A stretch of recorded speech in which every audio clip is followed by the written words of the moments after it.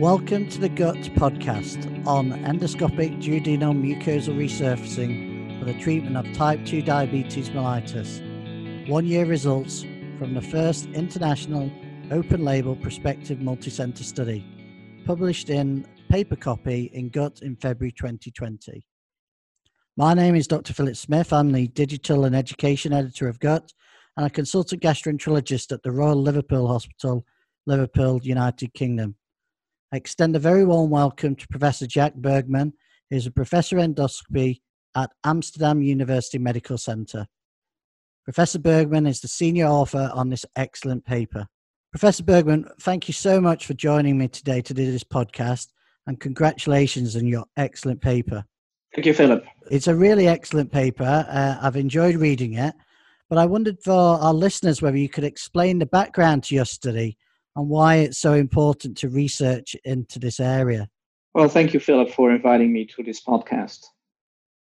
I think about 6 years ago, when I was first approached, if I, as an endoscopist, would be willing to do duodenal ablation for treatment of diabetes and metabolic syndrome, I thought this was really one of the craziest ideas that I've had heard in my career.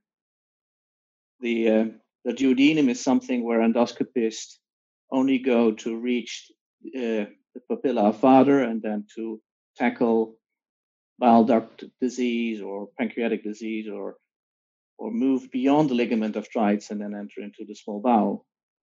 But to purposely ablate a normal appearing and from our perspective almost a healthy duodenal mucosa in order to improve diabetes control and improve metabolic health in these patients really was a strange and bizarre idea.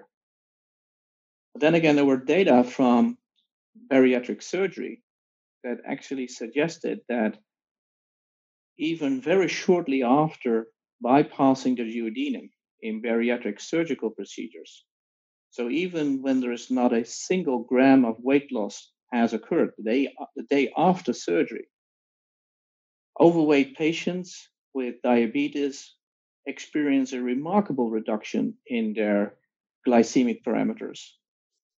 And that's a strange phenomenon that we really did not understand for a long, long time. But it appears that from the duodenum, there is a metabolic regulation that improves the sensitivity of probably the hepatic insulin, and that improves insulin sensitivity of these patients. And that's actually the key feature of type 2 diabetes. Type 2 diabetes patients basically have their own insulin, yet their body has become more and more resistant to its effect. They need more and more insulin to maintain the same level of glycemic control. And at some point, this compensating mechanism fails, and then blood sugar levels rise. And finally, the pancreas gets exhausted, and then the patient is left with hyperglycemia and no further insulin production. But in this phase where the patient still has some exogenous insulin production, and his or her body is insensitive to this insulin, apparently there's something that we can do at the level of the duodenum that actually makes the disease state better controllable. And animal experiments in diabetes rats actually suggested that if you would ablate the duodenum in diabetes rats, that they experienced a remarkable improvement of their glycemic control. And then a company in the United States developed a tool and tested that in pigs, in which they safely were able to ablate the duodenal mucosa of pigs. And then a first in human study in Chile actually suggested that if you ablate more than 5 to 10 centimeters of the horizontal part of the duodenum, that indeed these patients could experience a significant effect in their glycemic control.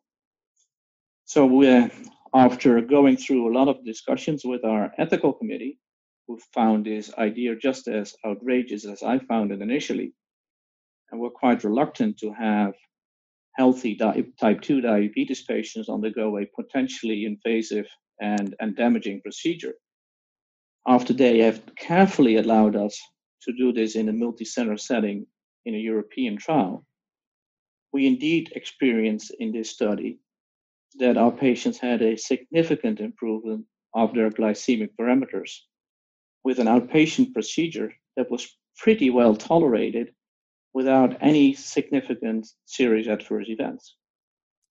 So that's a remarkable thing, because if this allows our patients to have a compliance-free treatment, just a single endoscopic treatment, more or less with the same effect as if these patients would be getting an additional oral anti-diabetic drug, yet now compliance-free, this could have a huge implication in the management of a very, very large population of type 2 diabetes patients. Thank you, Professor Bergman. I agree. Completely fascinating this, because I completely agree with your sentiment that I would never have expected this as a potential treatment option for diabetes. Reading your paper, you found lots of new findings. Could you very briefly summarize those new findings, but then explain about how ultimately this study may impact on clinical practice, but also on research priorities in the foreseeable future also? The main results in our study was that we treated, in the end, we were able to analyze 36 patients treated in 7 European centers. And on average, these patients experienced, after the DMR and after 3 months, they experienced an 0.9% reduction in their most important glycemic parameter, the HbA1c level, which is a measure of more or less long-standing glycemic control. The magnitude of that effect is about equivalent to having these patients take an additional anti-diabetic drug. And we experienced that these results were actually stable over a course of 12 months. And we now know, outside the publication in Gut, that this effect is in fact even maintained at 24 months. DMR procedure is a procedure that is done under deep sedation, or in some of these centers it was done under general anesthesia, but we expect that this is a scalable treatment that at some point will allow endoscopists to do these within 30 minutes and as outpatient procedures. Most of our patients had no or just very mild symptoms in the days after the procedure, generally controlled, if necessary at all, by just standard painkillers. Patients adhered to a liquid diet and then gradually expanded their diet to a normal diet in about 2 weeks' time. And then at 3 months, when we did the follow-up endoscopy, we really couldn't see that anything had changed at a morphological level, at least from the endoscopist's perspective. This really looked like a non-scarred normal duodenum, and no patients experienced any long-term side effects of the treatment. So what's the key? Where is this leading to? Well, there's one of the frustrating things is that we can only, at this stage, can only guess what the underlying mechanism is. We think that we are changing something in the duodenal mucosa, probably not at the epithelial level, so it's not a resorptive change that we do. It's not like that the sugars are differently being absorbed.